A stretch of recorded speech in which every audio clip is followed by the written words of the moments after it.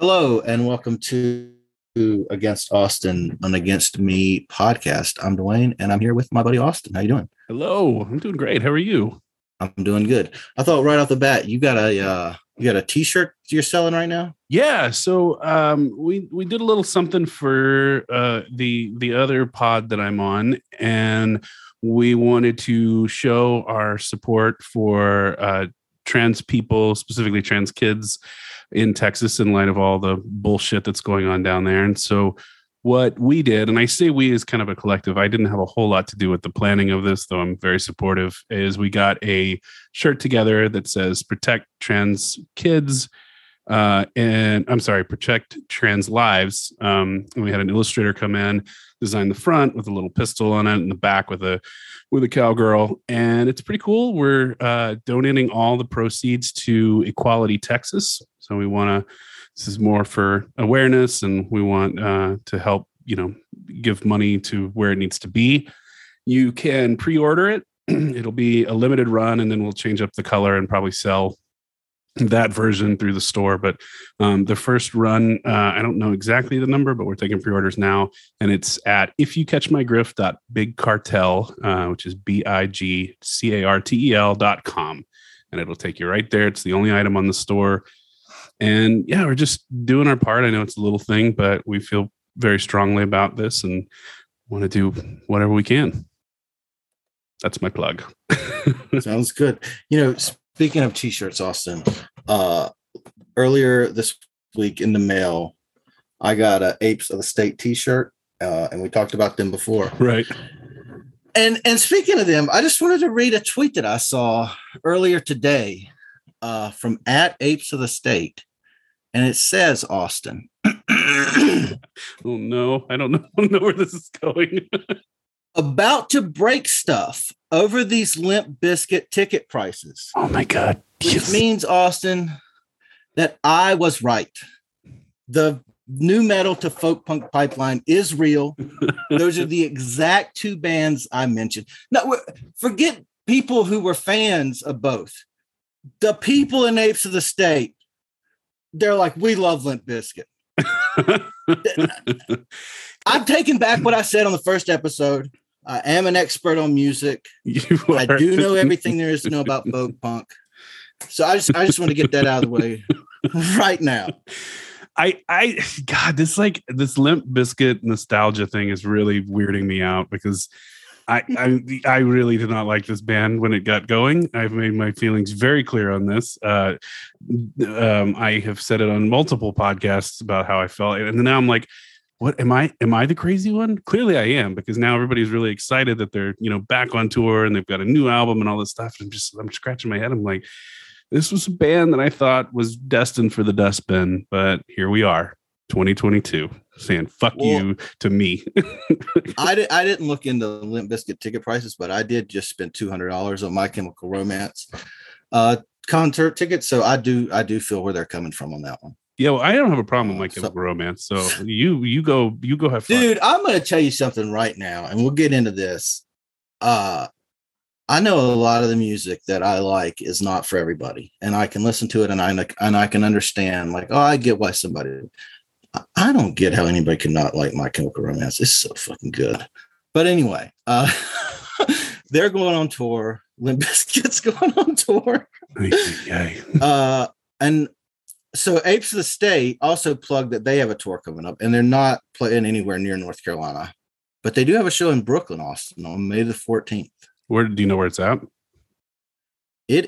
Well, I just thought the venues make it. There's a lot of venues here. So apparently, okay. This is. Hold on, I'll bring this up. Let me look this up. So while you're looking for that, I will let you in on one thing, and I didn't expect it because it didn't happen the first time we recorded, but this time you recorded, and I think it's just because I've been reading too much about this crap. Every time you start to say Apes of State, I immediately think of NFTs. Right, for like, his ape is now. It's very unfortunate for them. I'm like, oof! Just picture one of those fucking apes. I know. Whatever. But I think the lead singer's name is April, and I think that's where the name came from. And now you're just like, you're stuck with it, and you're fucked. You can't be apes now. Like, that's bad. Austin. It says here. Well, what they said on Twitter is, yes, the Brooklyn show is pay at the gate because it's literally in a garden. LOL. So somewhere in Brooklyn, somebody's backyard is what they're probably. Hey, I tell you what, if you guys want to play North Carolina, I got an open field behind my house. I can't promise there'll be people there, but I'll be there. My dog will be there. So one thing I wanted to talk about this time, if we're going to do a podcast about punk music, I think one of the bands that we have to talk about is the Ramones. Austin, how did you find the Ramones? How did you discover and first listen to them? All right. So the Ramones, I was a bit of a late bloomer when it came to the Ramones because I'm one of those pre-internet babies. So I was so worried you were going to have a cool story like, oh, I saw them in Brooklyn in '84. Oh, it was the greatest show I've ever been to. No, I think I knew who they were, and I was like, oh, you mean that guy that looks like Howard Stern? Was the initial thought. But I mean, like I was prime Nirvana. Like Cobain died, I was in 8th grade.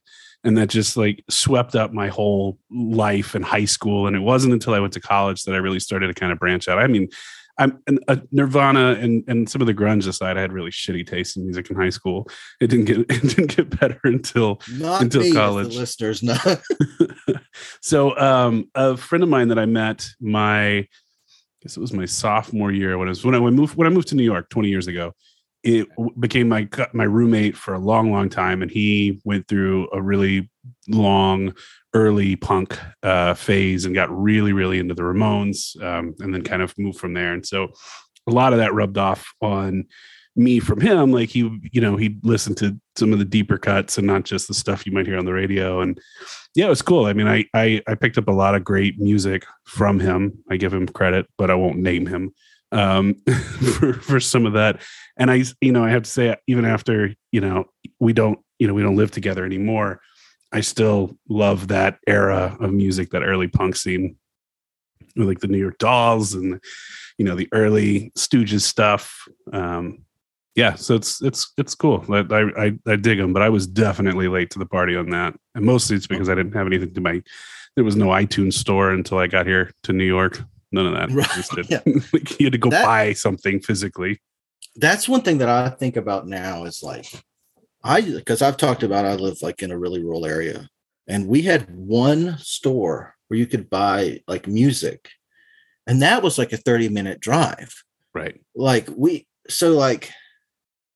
And then like the selection was pretty like limited, but I mean, as a kid, I bought like a lot of Metallica and Nirvana and albums and stuff like that ended up being really important. But like, so how I discovered the Ramones, two things happened simultaneously. I would go to that CD store, and this would have been around, I want to say like 2003 or 4, around the time I was a sophomore in high school. And in that CD store, there was a tribute album to the Ramones. Have you ever seen this tribute album?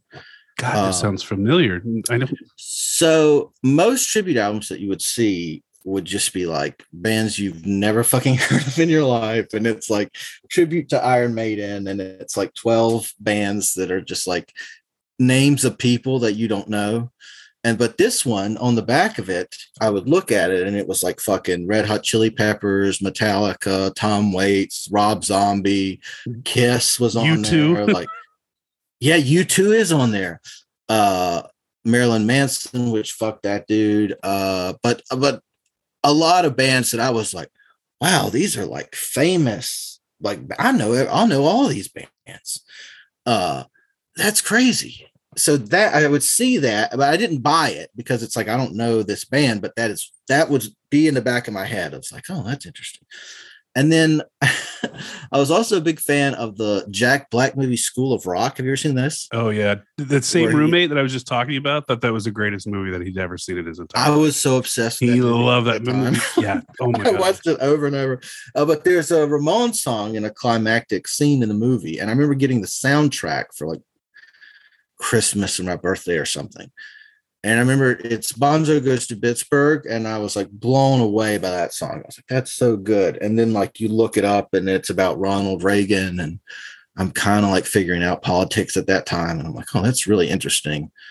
And then from there, I ended up getting like one of their compilations. And then of course that I finally like bought that tribute album. And there are like some really interesting.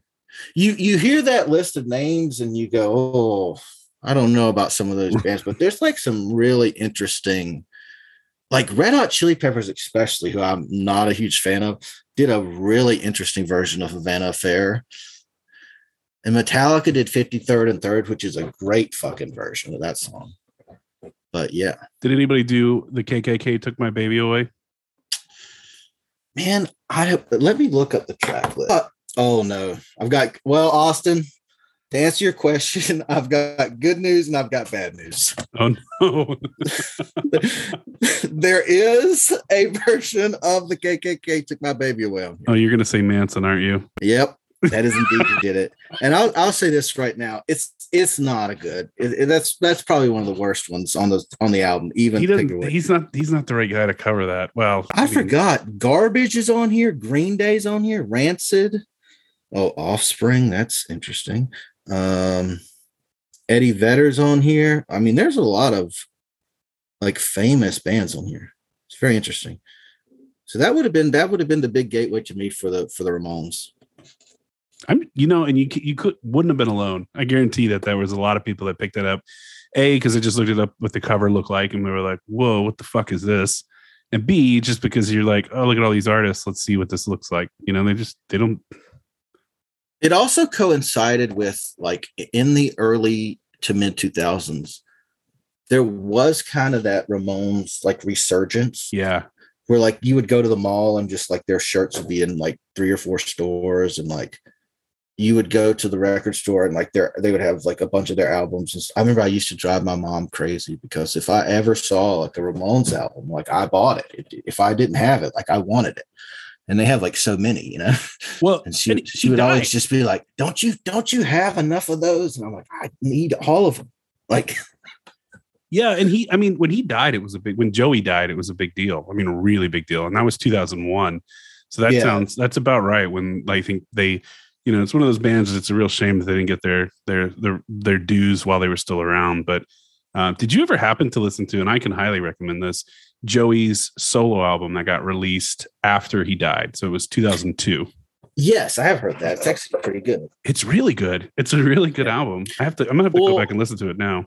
I'll say this. I've always thought that the real tragedy of the Ramones is that Joey is such a talented like singer and songwriter, and he's just surrounded by these fucking idiots.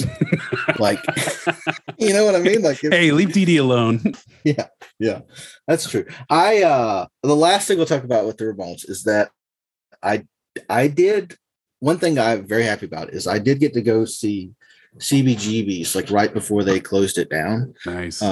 We went on a field trip when I was a senior in high school to New York. We stayed about 3 or 4 days. And I remember the only thing I cared about was I have to go see this. Like, this is the building where the Ramones played. And like it was right before they were going to close it down. And I was like, this is the only chance. Like, I'm not going to get to see a concert or anything, but at least I can go there and like see this building. That's like, I was so obsessed with the Ramones in high school. It's very cool and popular. And I remember I told my mom, I was like, you got to come with me on this trip. We got to go see this building. And she's like, yep. Okay. And so I remember like, it was the last day because we did all this touristy stuff that I did not care about at all. But the last day we just had like maybe like 4 or 5 hours to just do whatever we wanted. And I'm like, okay, we're going to go see it. And I remember walking in, and the first thing I thought was, I can't believe how fucking tiny it is. It's so small. Yeah. And I was like, oh, was anybody here? Like, and I remember it was empty, and there was a girl behind the register, and it was me, my mom, and there were these 2 other girls that when they found out we were going, they wanted to come too. And I asked the girl behind the register, I said, is it okay if I get on the stage? And she goes, yeah, we're closing. I don't give a shit what you do. And I was like, okay. I remember I called my friend and said, you're not going to believe like what I'm doing right now. And it was really cool. It was a really cool moment. But it was a shithole though. Let's be honest. Oh yeah. Like, I just thought like, what in the world? I'll tell you one thing about New York, and this has nothing to do with music, but it's something I was thinking about the other day. So I was very disappointed when we went to New York because like I said, I'm from a very small town, and I thought that New York was going to be like in the movies. Yeah. And like we all did, right? There was a group of like 8 to 10 of us, and we're all like, we wanted two things to happen. Awesome. We wanted someone to try to sell us like dodgy watches, which never happened. No one ever tried to sell us bootleg anything, which probably says more about us than New York.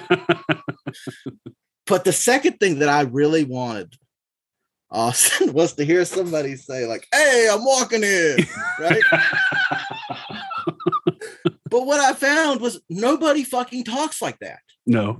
I kept talking to people and I'm thinking, why are they talking normal? Why are they talking like that? Why don't they? And I remember like, it wasn't just me. And this is such a dickhead, like shithead teen thing to do, but whatever. I'll tell the story. We were like purposely trying to get in people's way. Right.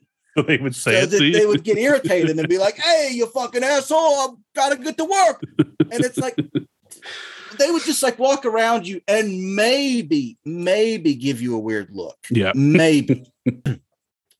Well, Austin, let's get into it. This is what we came here to talk about. Reinventing Axl Rose. And on Reinventing Axl Rose, against me is Laura Jane Grace on vocals, James Bowman on guitar, Dustin Friedkin is the bassist, and this is the only album that he appears on, and Warren Oakes on the drummer, and your producers are Rob McGregor and Jordan Kleeman. But as we'll get into, there was not a ton of actual like production done on this album. It was more like they recorded it and they mixed it, and it's about all the production that was done. But I gotta say, for rock and roll, for punk, that's all you need. Right. But let's just get into it without getting into like any song specifically, just like overall, like as a general vibe and feel.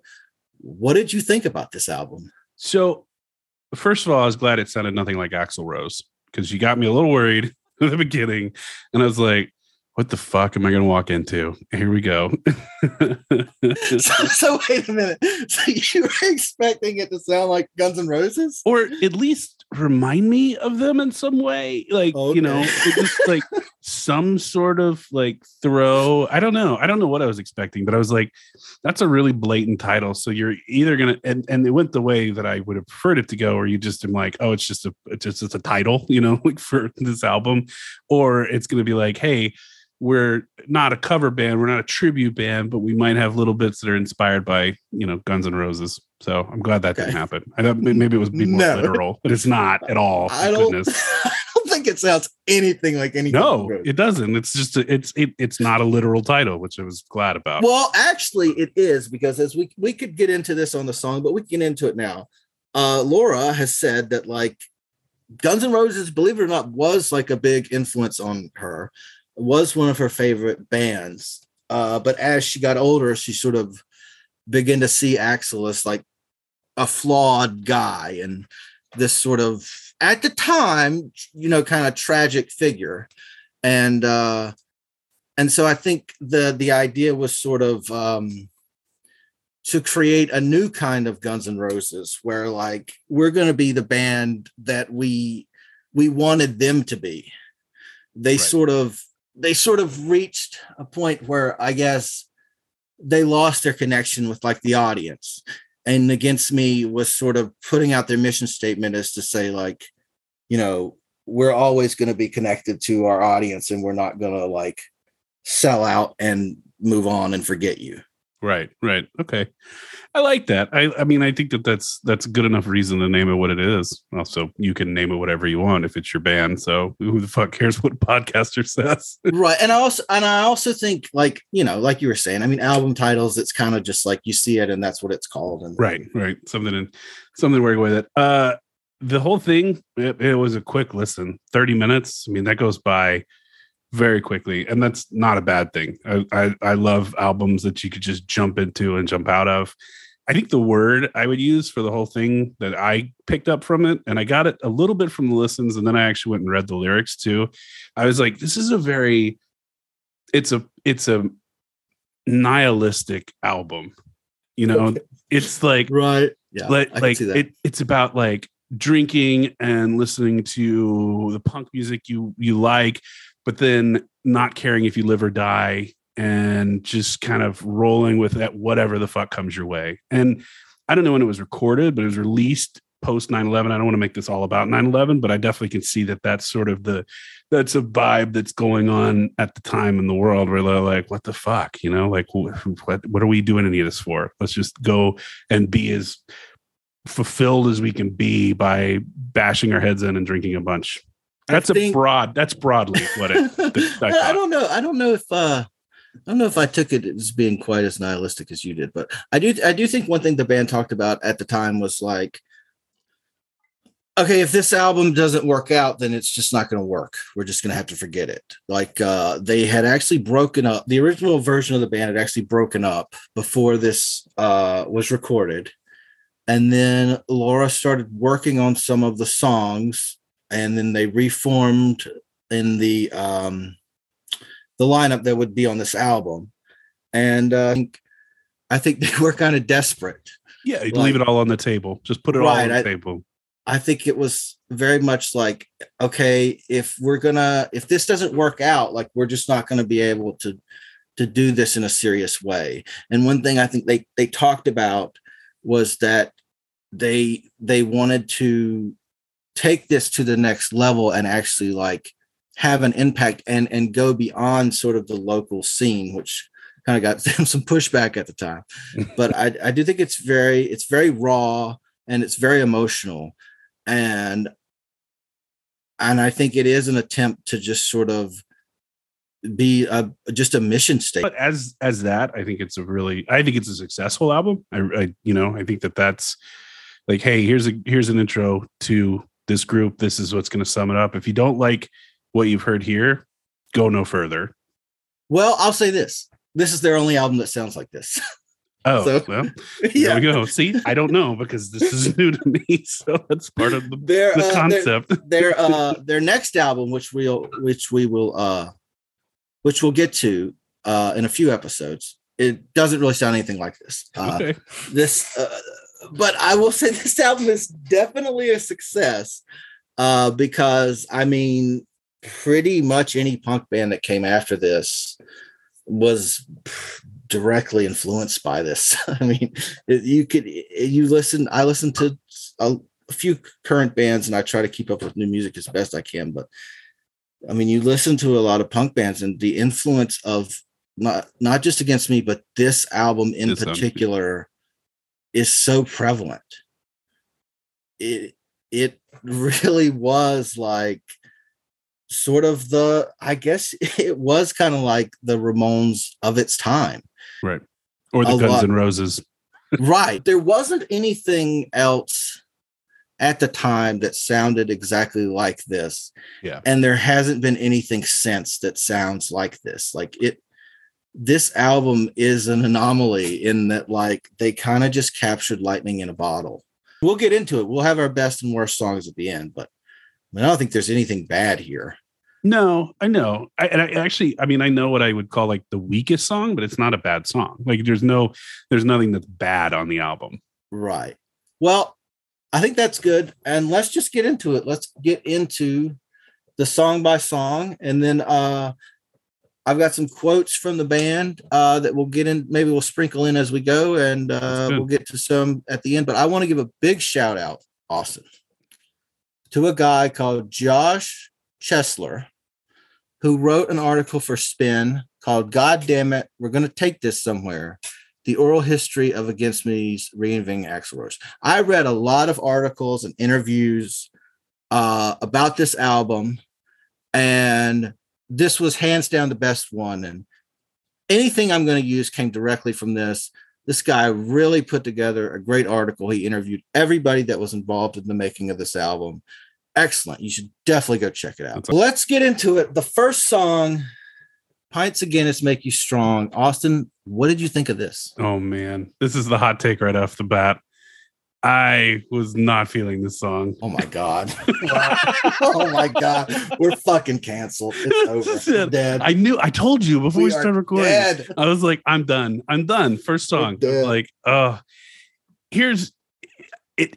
I didn't dislike it, but I will say it's a thing, and it's just a thing with me. I Austin cannot. is the only I one. cannot believe this. Oh my god. Okay. All right. Go ahead. I enjoy drinking.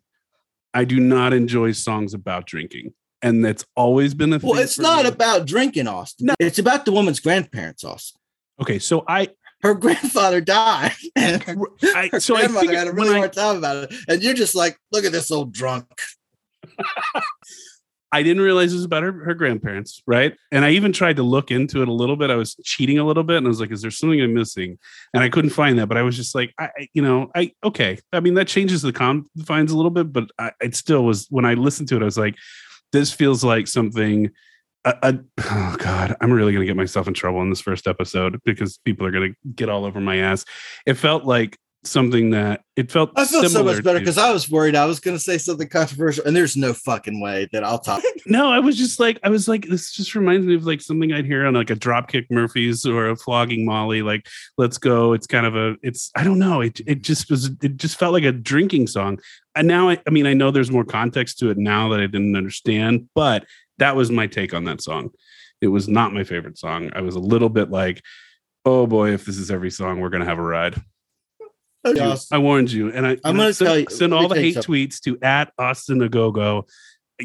Educate me, try to change my mind. I'm open. I'm not a closed book, but that I was not loving that song.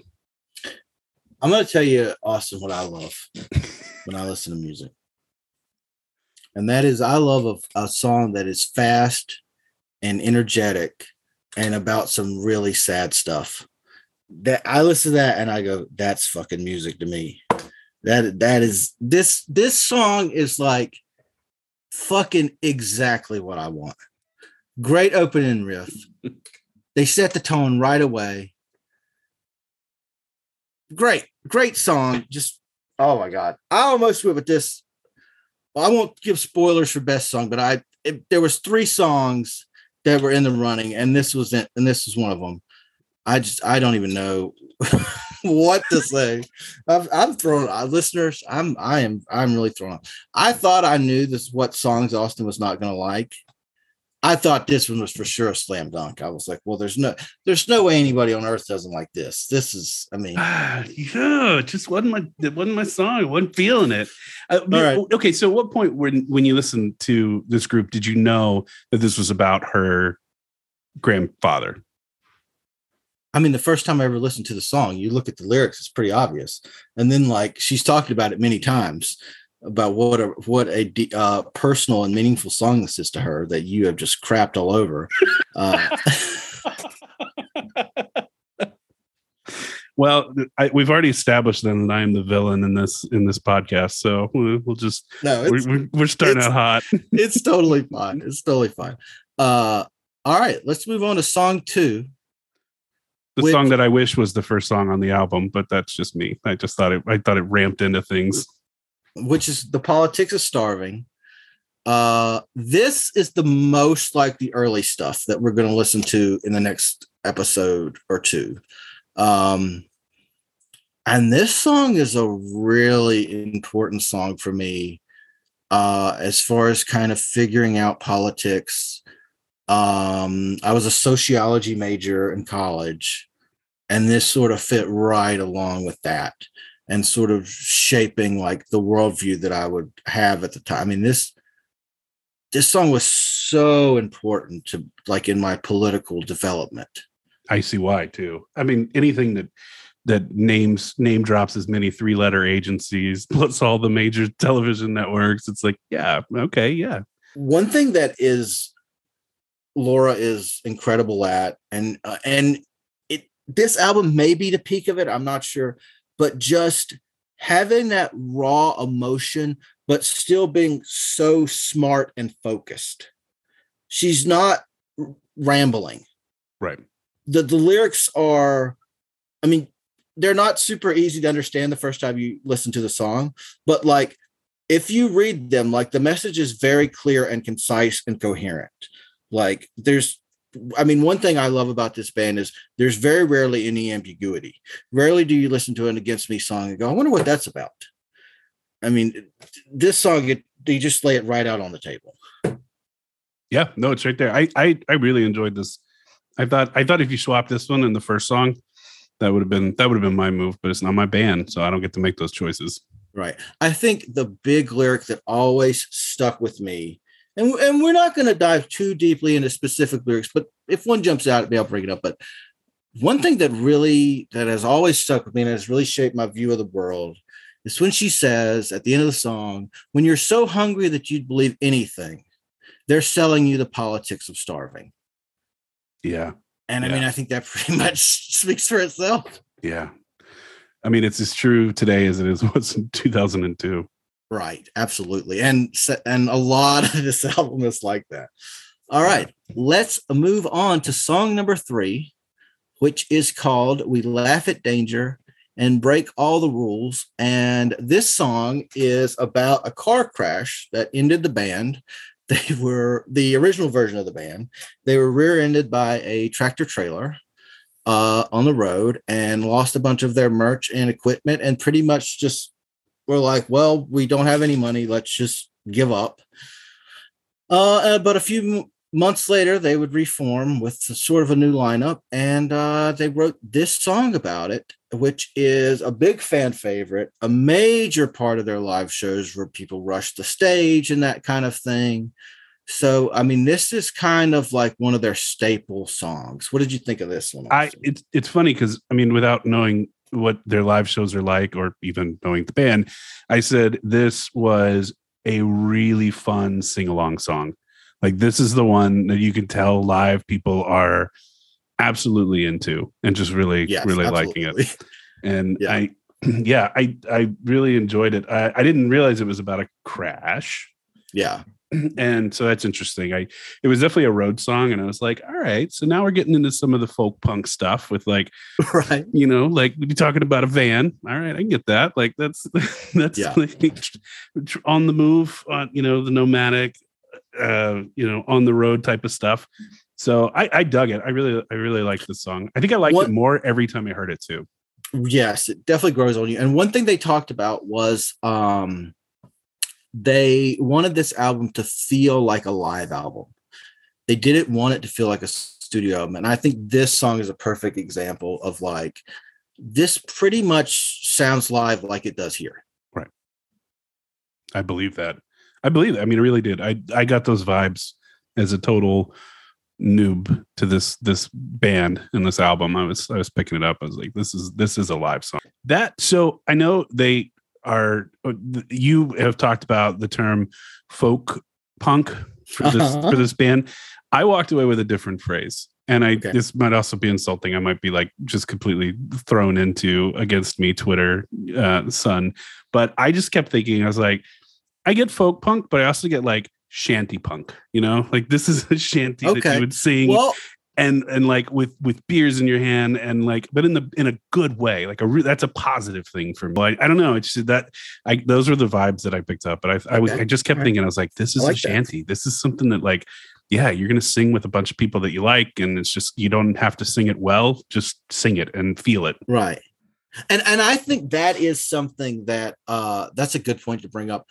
I think Laura becomes a better singer as the band goes on, and in the later albums, like she's sort of singing more traditionally, but here she just lets it go. Yeah, it's like, raw. Yes, and it's just like, this is what this song is, and I think that for some artists that doesn't work, and Laura's voice is just so powerful that even if she's maybe not singing like the best in a traditional way, it's so powerful. And well, yeah, it conveys what she's singing about, right? Like you're not worried about enunciating every word, because it's more than that. It's about the feeling, I mean, it's this is a weird reference, but it's like James Brown wasn't the best singer in the world, right? But he was incredibly famous. He's a shithead too, but he like had that feeling, and there's something about like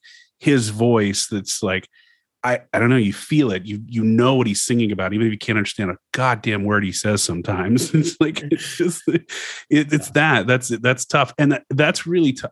It's a lot easier to capture live than it is to capture on an album. So I give this band a lot of kudos for being able to capture that energy on a recorded. Well, we can get into this now. One thing they talked about a lot in that article that I mentioned was not only wanting this to feel like a live album, but literally they recorded it over 2 days.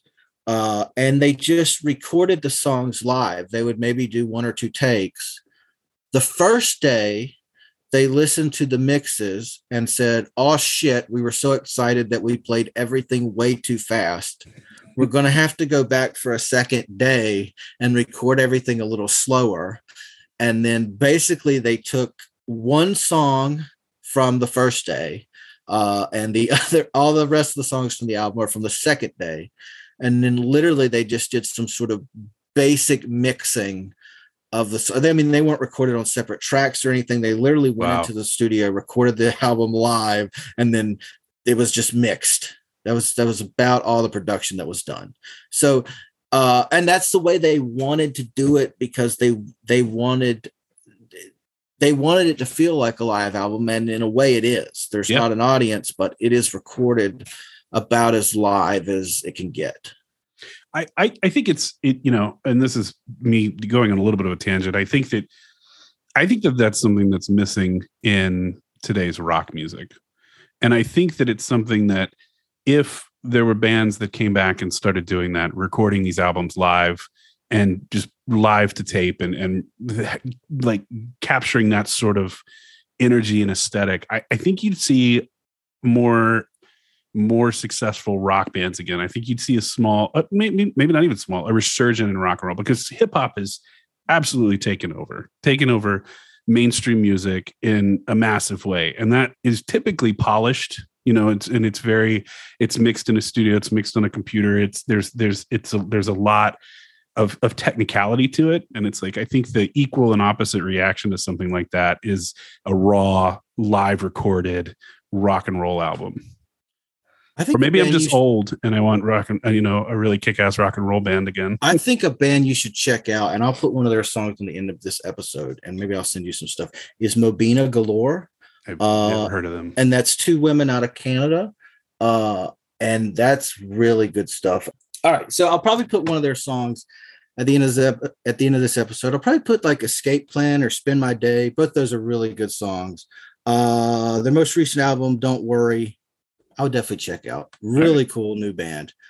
Song number 4 is I Still Love You, Julie. And before you say what you thought of this song, Austin, there's a lyric in this song that always I've found really funny, where she says, "No, we're not going to call anyone on their shit tonight, even though the half of you won't even smile the next time we pass on the street.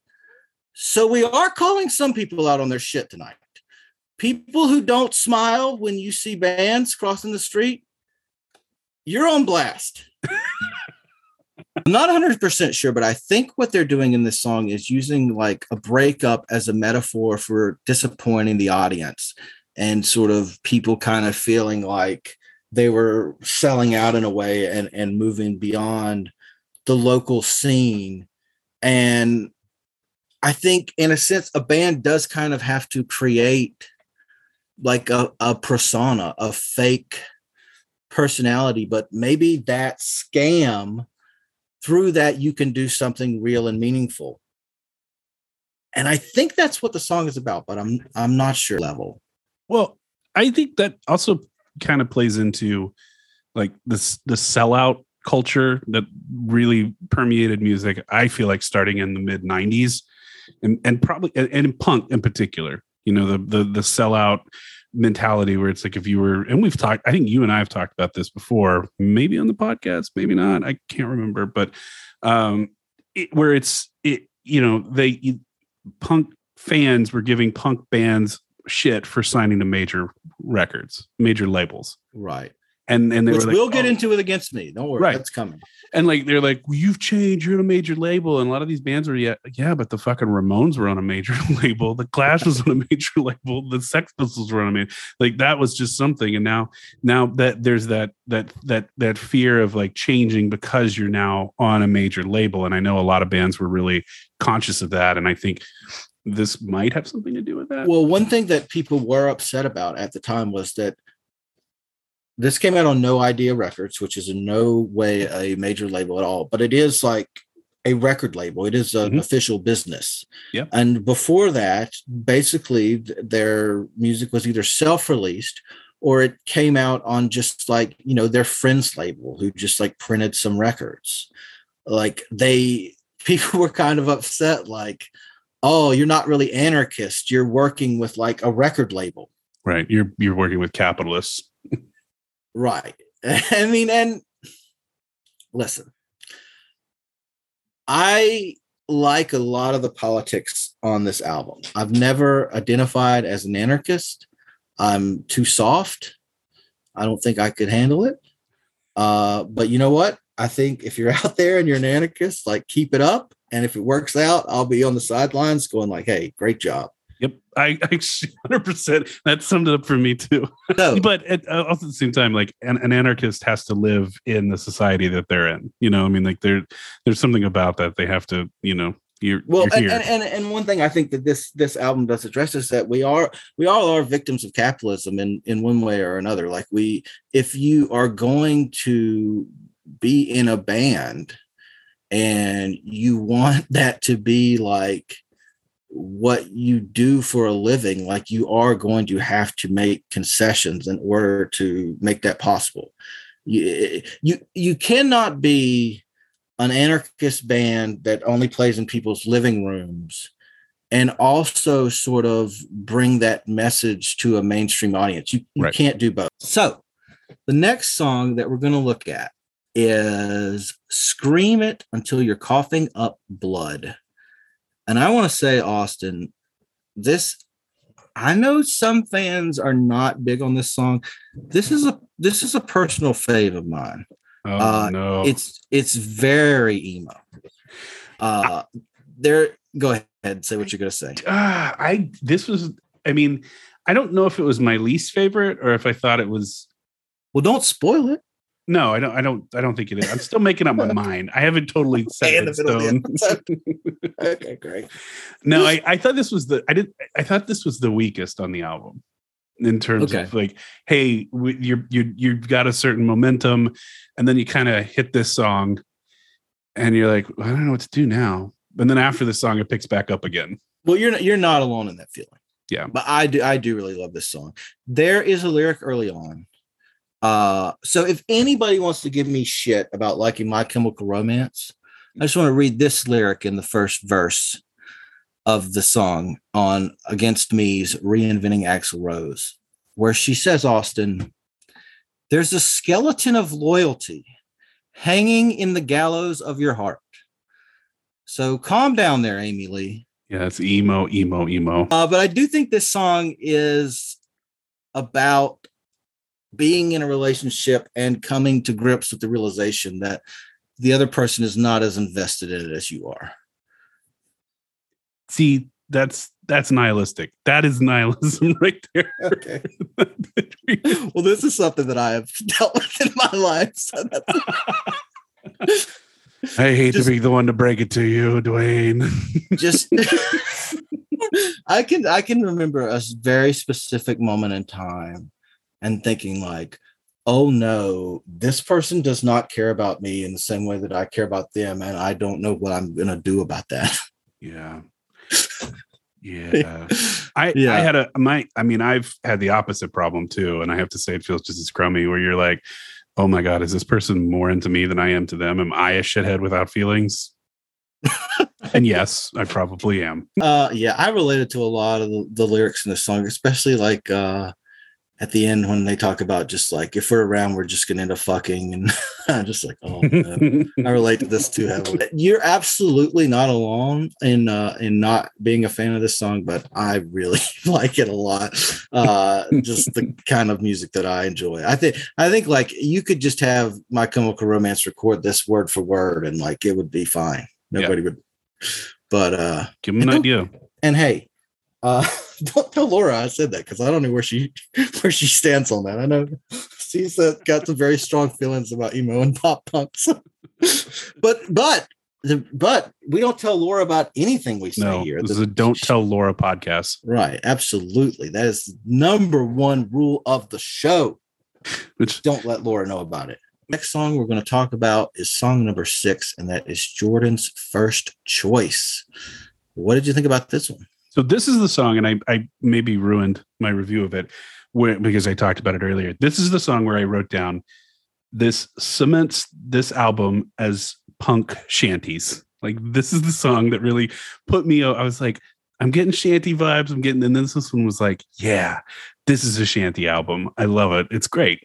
Right. It's a fantastic song. And a big song about the struggles of capitalism and trying to balance that with being in a band. Yeah, it actually feels like there's a little bit of a mini arc after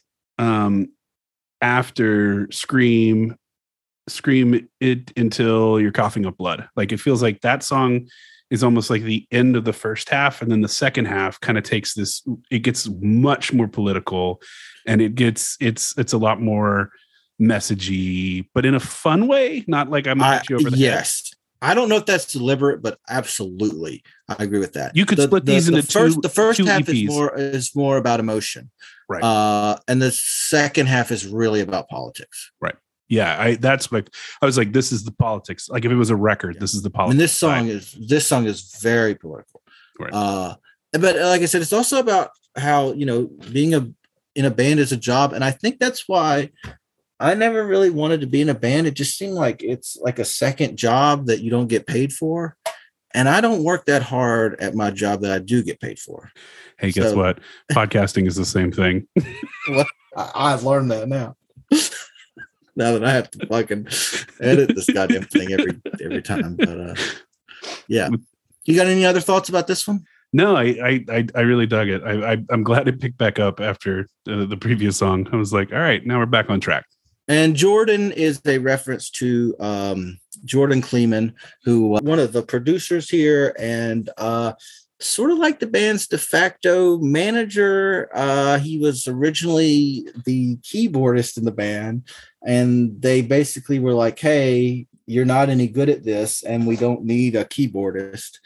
So what else can you do? But he was actually the one that put together a lot of the aesthetic here, and sort of I think he was involved in helping having the album cover made. He definitely is the guy who like got them in touch with the studio and like got this album made. So he is a very important guy in the band around this time, even though he's not technically an official member.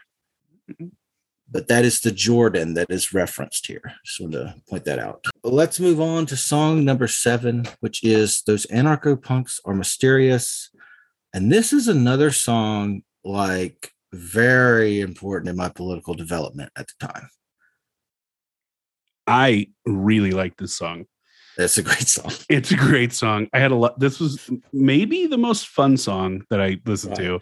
And the breakdown is just fantastic. Like, when it hits that the break, I'm just like, I have so much fun. I can see this is another one of the songs that, like, hearing it live is just got to be one of the most fun moments of seeing them live. Right. But yeah, I mean, this is a fantastic song. And like I said, like, I really like, this is a song that really made me like think a lot as I listened to it, as I was sort of developing my worldview and stuff.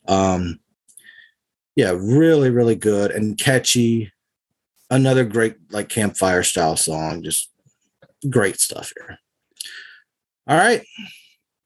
Let's get to song number 8, which is the title track, Reinventing Axl Rose.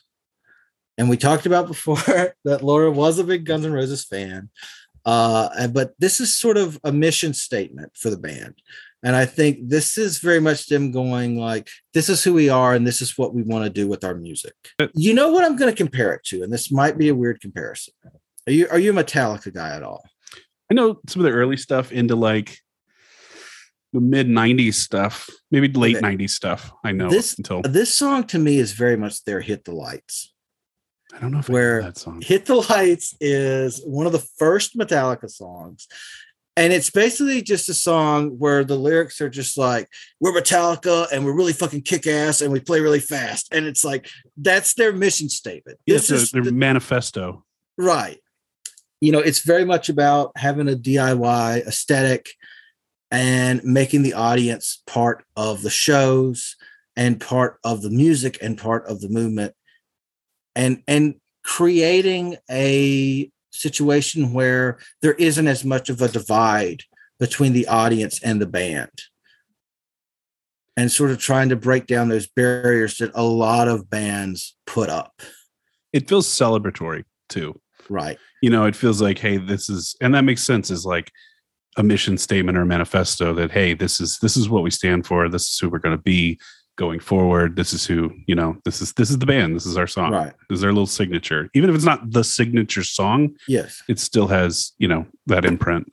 I get that. And there is sort of a little bit of that metallic element of, we're going to kick your ass and be really cool. Right. Okay. Song number 9, which is a song that I am going to have a lot to talk about, is Baby, I'm an Anarchist. And this is the song that made me love this band. I had heard some of their music before and I liked them and I was into them. But when I heard this song for the first time, like I got it. Like it just immediately clicked with me. I think this is like a perfect song. Like the lyrics are smart and funny. Very funny. Catchy. Like the vocals are great. There's that great dual vocal going on.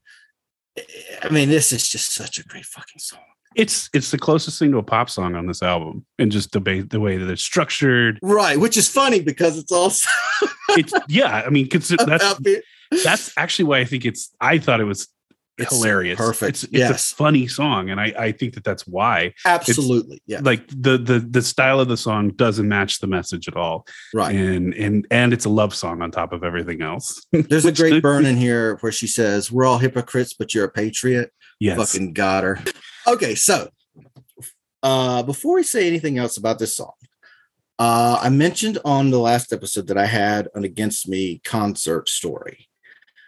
I was gonna save it for later, but it involves this song, so I think now is the time to tell it. I went to see Against Me, and I looked this up when this was. It was on June 20th, 2010.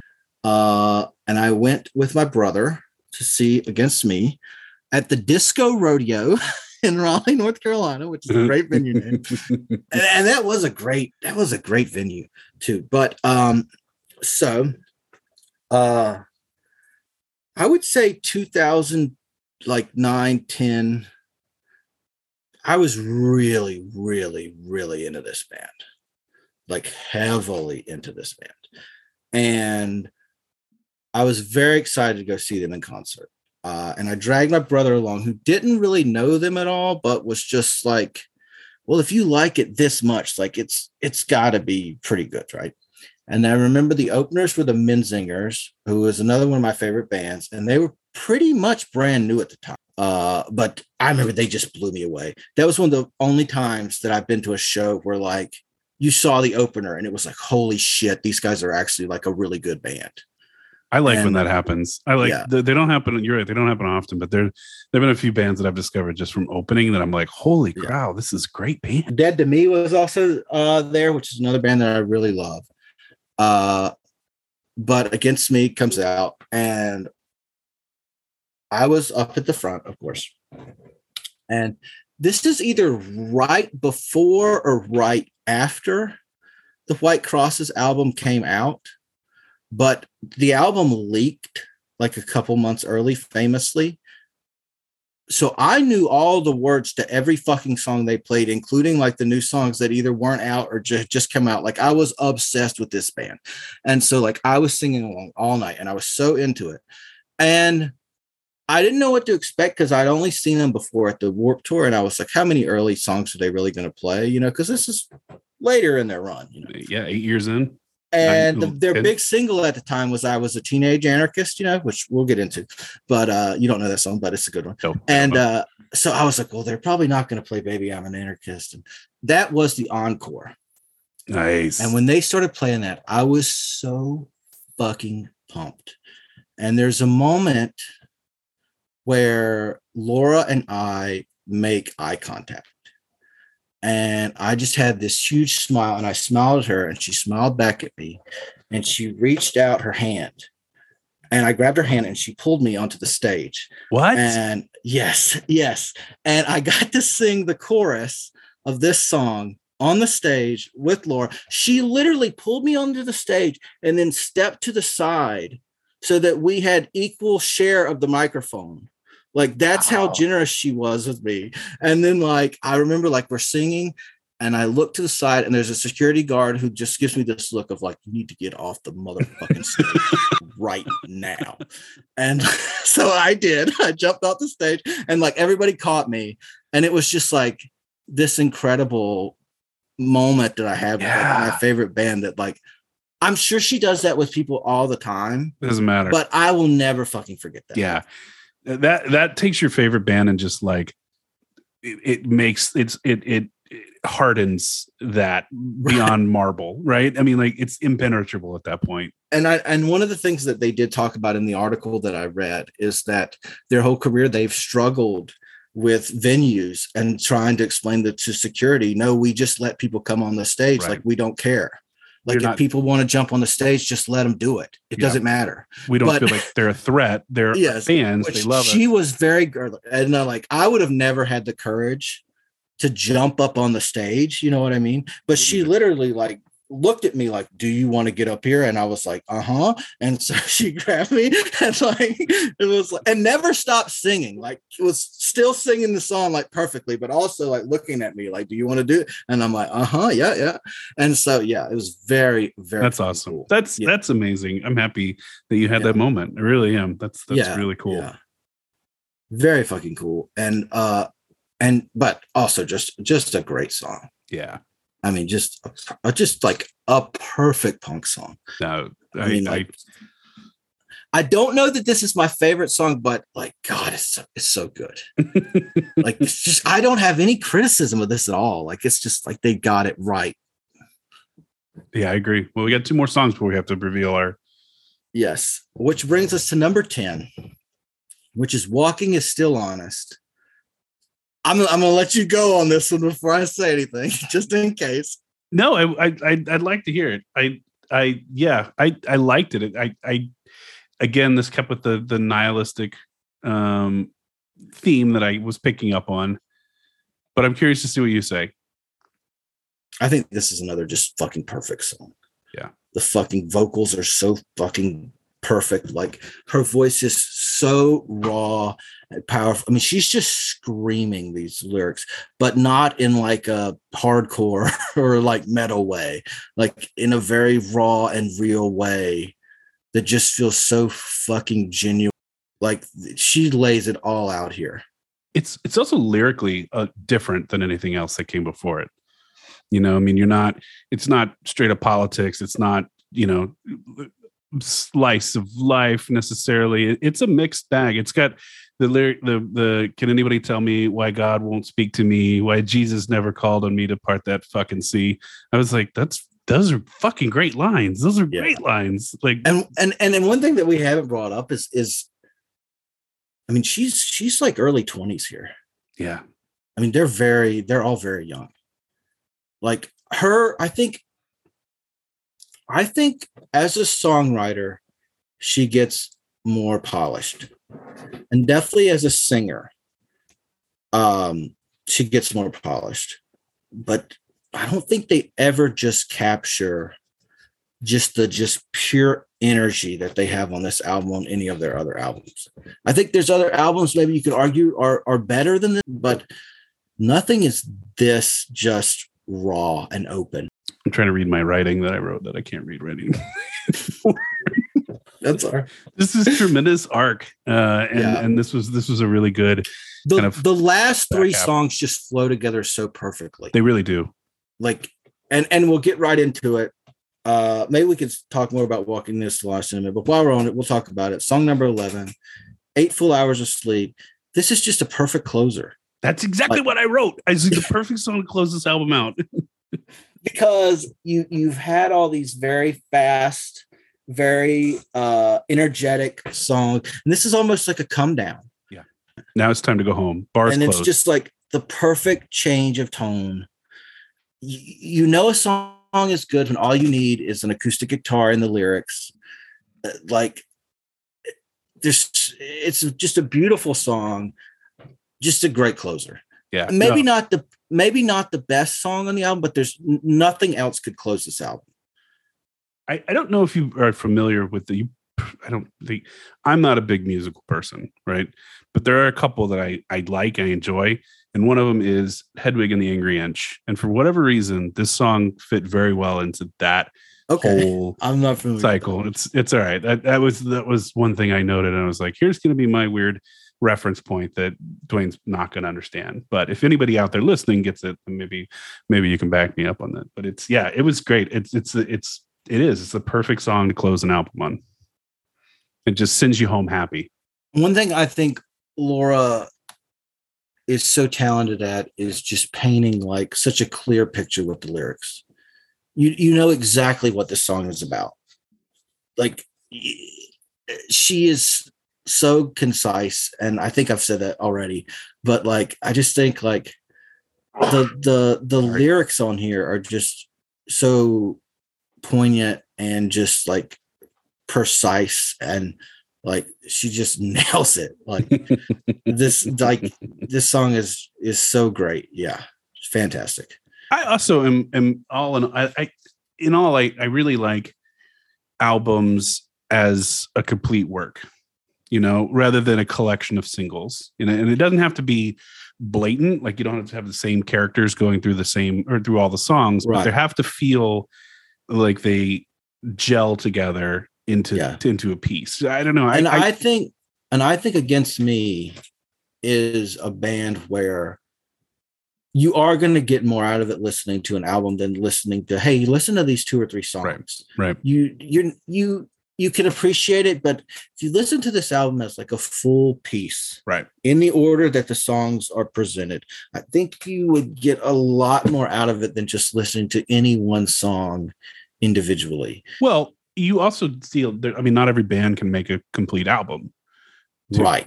Absolutely. It's hard to do. I'd say more don't know how to do it than do. And so when you discover something that you feel like is a complete album, for me anyway, like that really gets my, musical juices going, where I'm like, this is great. I really, and what they managed to do here is very difficult, in that make something that sounds coherent and all the songs fit together, but every song is different. It's not repetitive in any way. Right. I just want it to kind of feel, like it's a complete piece, like it's a book and each song's a chapter, rather than, you're just a collection of a bunch of short stories. And I did want to go back to something with Baby I'm an Anarchist, because I added this in the notes and I forgot to bring it up. So that is the only song on the album that was not originally an Against Me song. It almost didn't make the album. Really? Yes. Wrote it in another band, 2 people named Cassidy Wrist, who is the other vocalist. I was going to ask you if that was on the album. I don't know that she ever did anything else, but she wrote, her and Rob Ogman, along with Laura, wrote that song. And Laura brought them in to perform on the song because she felt really bad she felt like she was stealing the song, even though it was her own band. And everyone else in the band is like, we got to have this song on the fucking album. And she's like, yeah, but that's not really our song. And they're like, It's your song, do it. And so I guess she went to Cassidy and Rob and asked for permission. And so, yes, it is Cassidy Wrist. I don't know if I'm pronouncing that right. Rist. And she is the other vocalist on that song. Nice. So any final thoughts before we get into the quotes? No, I think I came out of this really enjoying it, and this was as well, good, because if you had not liked this is going to be a long road. I don't think any of their music sounds quite like this, but if you didn't like because I don't think it would go up. So that brings us to the quotes. And once again, all of these come from the oral history of Reinventing Axl Rose from Josh Chesler. And I think the first one I want to get to, I thought this is one that you would find funny. And this is from Laura. And she says, Warren, who was the drummer, had this strange Sonar jungle kit where the idea behind the kit was that it could collapse into itself. So it was easy to transport in like a hatchback Honda Civic or something like that. But the kit had a very unique sound that was not very punk rock. If you listen to the snare sound on Reinventing Axl Rose, it's like, what the fuck is going on with that snare? That snare is bad.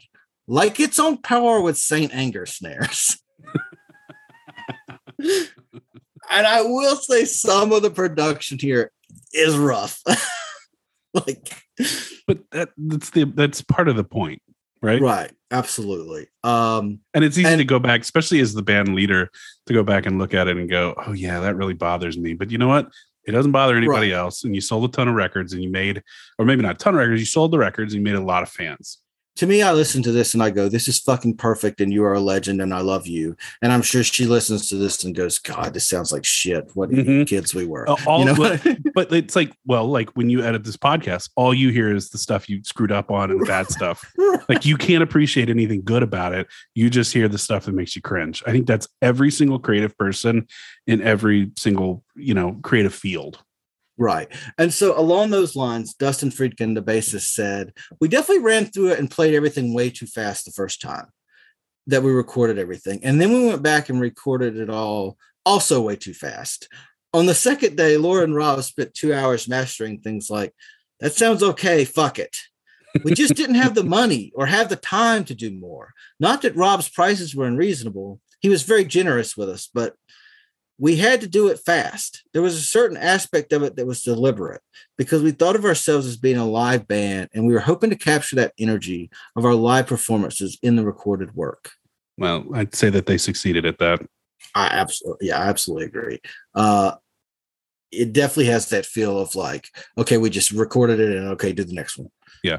Like, let's get this done before the night security guard gets on and catches us. We don't have enough money for day 3. Like they're going to kick us out of here if we don't get it right on day 2. So, and Laura says, we had this mentality of like, God damn it, we're going to take this somewhere. It wasn't even a possibility that it wasn't going to go somewhere, that it was just not acceptable at the time because it felt like there was no other option. It felt like we jammed our foot so hard in the door that we couldn't fucking waste this shot. We worked our asses off to record it, and it was fucking good. It looked good. It sounded good. Yeah. I mean, I think that says everything it needs to say. Yeah, absolutely. And I do have a few more quotes I want to read here. Typically, the quote section will be shorter than this, but there was just so many good quotes in this article where they worded things way better than I could have said myself. Plus, it's the 20th anniversary of the album, so we can absolutely. So Jordan Kleeman, the producer, says, I think it comes down to Laura's songwriting. All of those songs, and I mean, just Against Me in general, start with her and her guitar. When you strip it down to its core, then you just have that raw energy that could be played around a campfire with friends on an acoustic guitar, and you can all sing along and it'll be great. Then when you add the instrumentation to it, it's even better. I think there's just something special in that, and that's why it still resonates so much, which I think is something you pointed out earlier in that, yeah, I mean, these songs are just so like singable and memorable and they get stuck in your head. Yeah. It campfire. That's, you brought it up earlier. That's it. That's what it is. It's sing along. It's chanting. Right. So once again, Dustin, the bass player, says Laura's lyrics in all these songs on that record are so good and smart. They're responding to a world that felt like it was coming apart. And from a certain perspective, the world always feels like it's coming apart. And I think that's part of what makes Axl timeless. I mentioned that line from The Politics of Starving earlier, and we've been fed politically speaking, thin gruel for like 40 or 50 years now. It's been years of neoliberalism and the end of the Cold War into the war on terror and all. I'm not trying to get all professor in political science, but there's a political edge to it. And I think it's still appropriate. We haven't really moved on past that time that we were at when we started recording. at the beginning of the War on Terror. Things, unfortunately, haven't gotten a lot better since. Nope. No. And No, not at all. I think I absolutely agree with that. I mean, and that's something that I think is really interesting because it does have a time. I there are other political albums that I've listened to that haven't aged very well. That they are so specific, but not. I mean, without even using names, it just feels like they're so of the moment. Whereas this feels just as relevant today as it would 20 years ago. I'll use the name. Okay. If you go back and listen to a lot of Rage Against the Machine, it does not hold up great.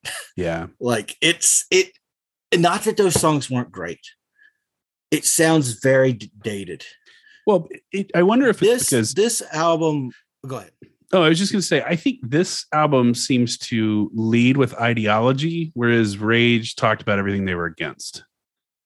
Right. And I think that's a subtle thing, but I think that might be the difference. It's like, hey, this is what we believe in versus this is what we disagree with, and I think I don't know. I'm talking out my ass, but I also think just the everyday grind of capitalism is something that just is unfortunately timeless. Right.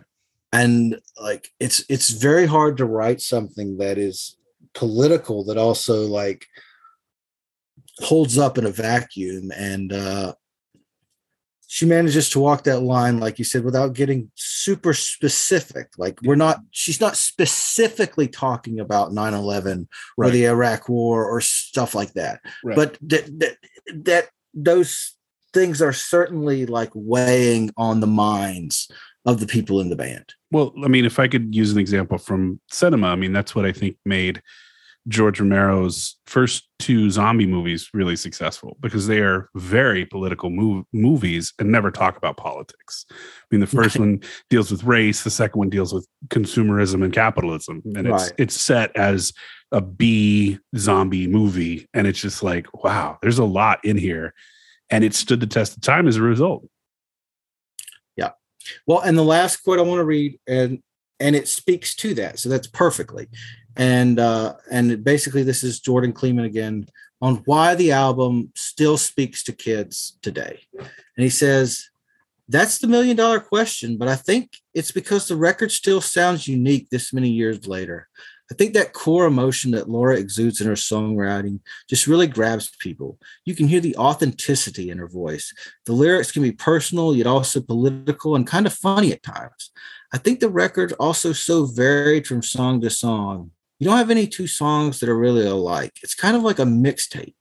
And I think those things combined are what made it last. I think that kind of just sums it up better than like I ever could. No, that's a great way. It's nice when someone actually can reflect on their own work that way. I mean, there are very much young kids still finding this album and still being blown away with it in the way that I would have been by stuff like the Ramones and Rancid and Bad Religion and stuff like that when I was a kid. Like this album, like holds up in a way that, boy, a lot of the music from 2002 did not. No, it's true. I mean, any period, but yeah, that period. We're not doing a fucking podcast where we're breaking down all of the Limp Bizkit lyrics. Let me tell you that. No, because I would have done it. I'd said no.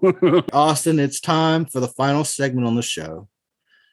And this is where we name our best and worst song. And I just want to say that I think it's important to do a best and worst. I love this band a lot, but I don't think anything is above criticism.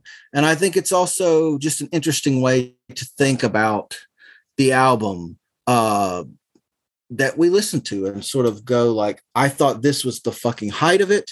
And I thought this was sort of the low point. And I just want to say right off the bat, I love every single fucking song on this album. I think they're all great. I think whatever Austin says for worst is wrong. And I apologize for my pick as well. And I'm sorry. I think it's all subjective. Everybody feels different ways about different things. I just know every single song on this album is absolutely like a group of people's favorite. And they're going to feel attacked. But that's okay. So we will start with you, Austin. What was, in your opinion, the worst song on this album? Now, do I want to burn the world down? You've Or already, you can say it. You've already. I think it might be Pints of Guinness Make Oh You my Strong. I God, really do. Jesus, I God know. Almighty, I know. I think we aligned man, on Doc. everything else. It's just that song, for whatever reason, didn't do it for me. Didn't like it. It does have like a sort of country western vibe to it that the other songs don't have. So maybe that's what you didn't like so much about it. I don't know. I don't know what it was. I don't think it's the worst song. It was my least favorite. I just want to make that clear. Okay. My worst song, and I really struggled with this. But I think if I've got to pick something, I'm gonna go with "I Still Love You, Julie." I just think that was the song that sort of had the least clear message. I think I didn't really do a great job of sort of describing what I thought the song was about because I think it's a little ambiguous. And just like, I mean, dude, I love that song, but if I've got to pick something, and if I'm ranking these songs, that's the only one that I can look at and go, I have some criticism of this. That you could live without if you had to kill one song on the album. Yeah. So I'm going to go with that. So what is, in your opinion, Austin, the best song on this album? I think it is easily "Baby I'm an Anarchist." Okay. For me, I fell in love with that song.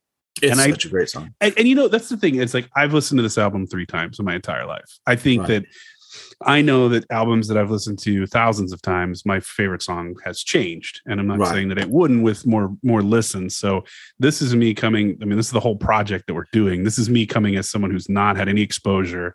And this is what I think right now, having listened to this 3 times, that's my favorite. And that's my least favorite. I think that it's not going to be my best song, even though, God, it is so fucking personal to me and for so many reasons.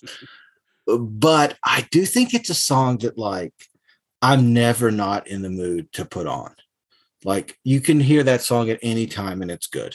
Right. Like, you don't have to be in the mood for it. It just comes on and it's great. And I've heard it hundreds of times and it's still excellent. But my best song, I'm gonna go with "Walking Is Still Honest." All right.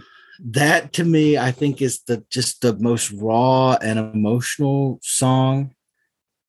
That's the kind of stuff I love about this band.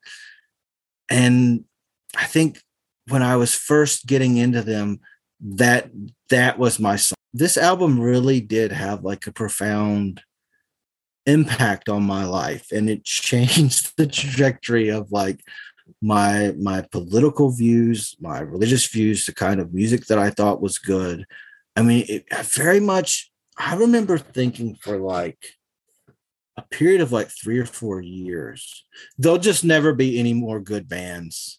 Like, nobody will ever be good again, because Against Me is like as good as it could ever get. So like they won't make any more good music after this. Like, this is it. I mean, I like legitimately believe that. Like, and then I heard another band that I liked one day, and I was like, okay, I guess they're gonna give it a go. There's still a few more out there. But yeah, so that wraps it up for Reinventing Axl Rose, our first real episode. I think this is going to end up being a very long episode. Could be, yeah. But I think it's fitting. Is it, like I said, the 20-year anniversary? Right. This is the tribute. This is the kickoff. Well, not the kickoff show, but the first official like real. I consider this episode 1. This is the first real episode. Yeah, you labeled it first episode. We're just kind of fucking around. Yeah, we're getting serious here. So I do have a correction from last time. So I was looking over things and I talked with Austin, and the original plan was for episode 2 to be all of the early stuff. And I've decided that's too much to cover in one episode. So we're going to split the early stuff up into 2 categories and 2 episodes. So next time, which will be episode 2, we are going to look at what is called the first demo tape, and it's also known as just Against Me, self-titled, which they have multiple self-titled releases, which gets very confusing. But the common name for it is just First Demo Tape, and that's what we're going to be referring to it as.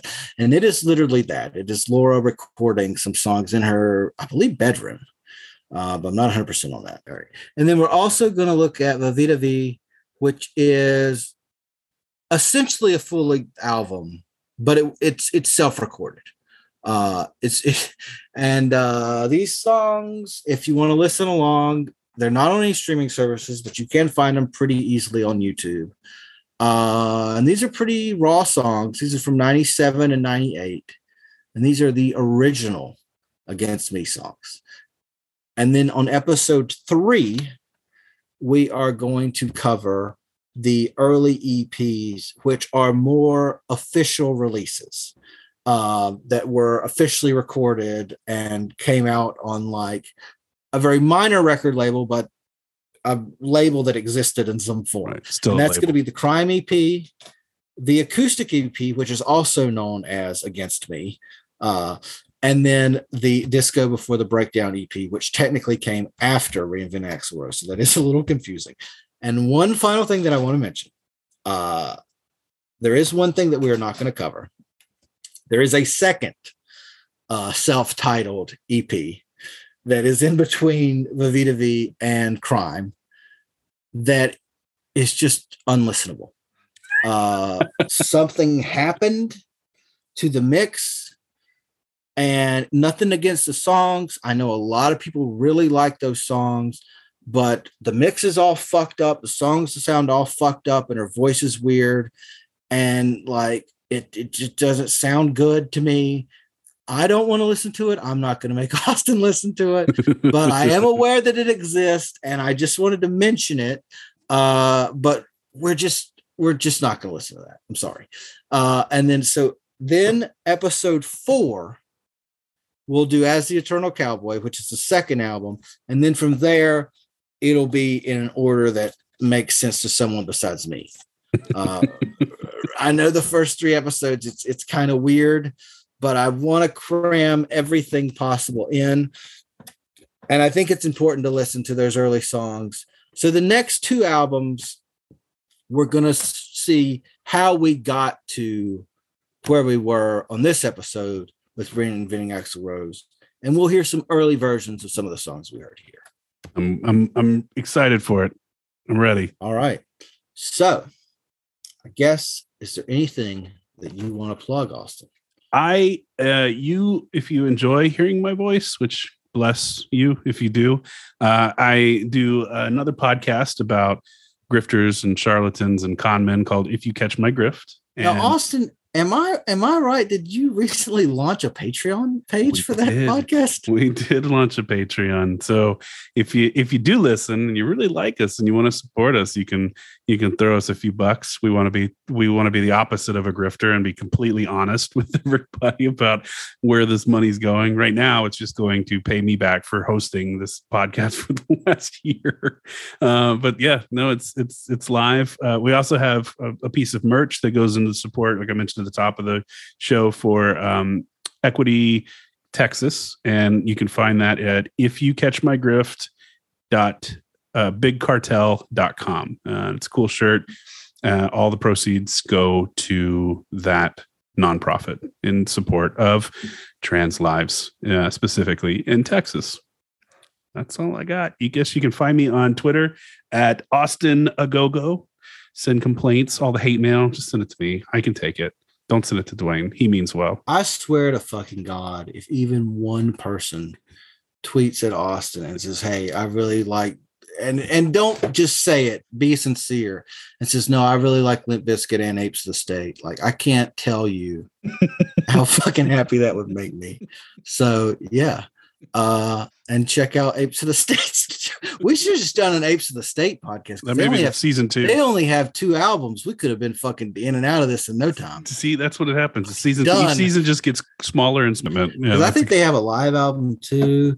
And we could probably squeeze it into 4. and then We're release not it. doing an Apes to the State podcast. We could make 4 episodes of an Apes to Stay podcast and release it as an NFT. Oh yeah, that'd be great. So all right, cool. I don't really have anything to plug, but one thing I did want to say very sincerely here is I want to give a big thank you to Ed, Pat, and Jonah from Pod Van Dam, as well as Dalton, Austin's co-host on If You Catch My Drift. Without those guys, this podcast would absolutely not be happening. I don't have a lot of confidence in myself, and I never imagined doing anything like this, like any kind of public, I don't know if you call this public speaking, but doing something and putting it out publicly. But those guys have always been super supportive and have given me the confidence to do this. And Ed and Dalton may be the only people that listen to this. So I just want to say thank you very fucking much. I love you guys. And if you want to follow me on Twitter, I am at Age of the Fever. And we will see you next time, where we're going to talk about some true DIY music that was self-recorded, self-released. And yeah. It's not going to be as in depth or as long as this episode, hopefully, but we'll see. All right. All right. Stay beautiful.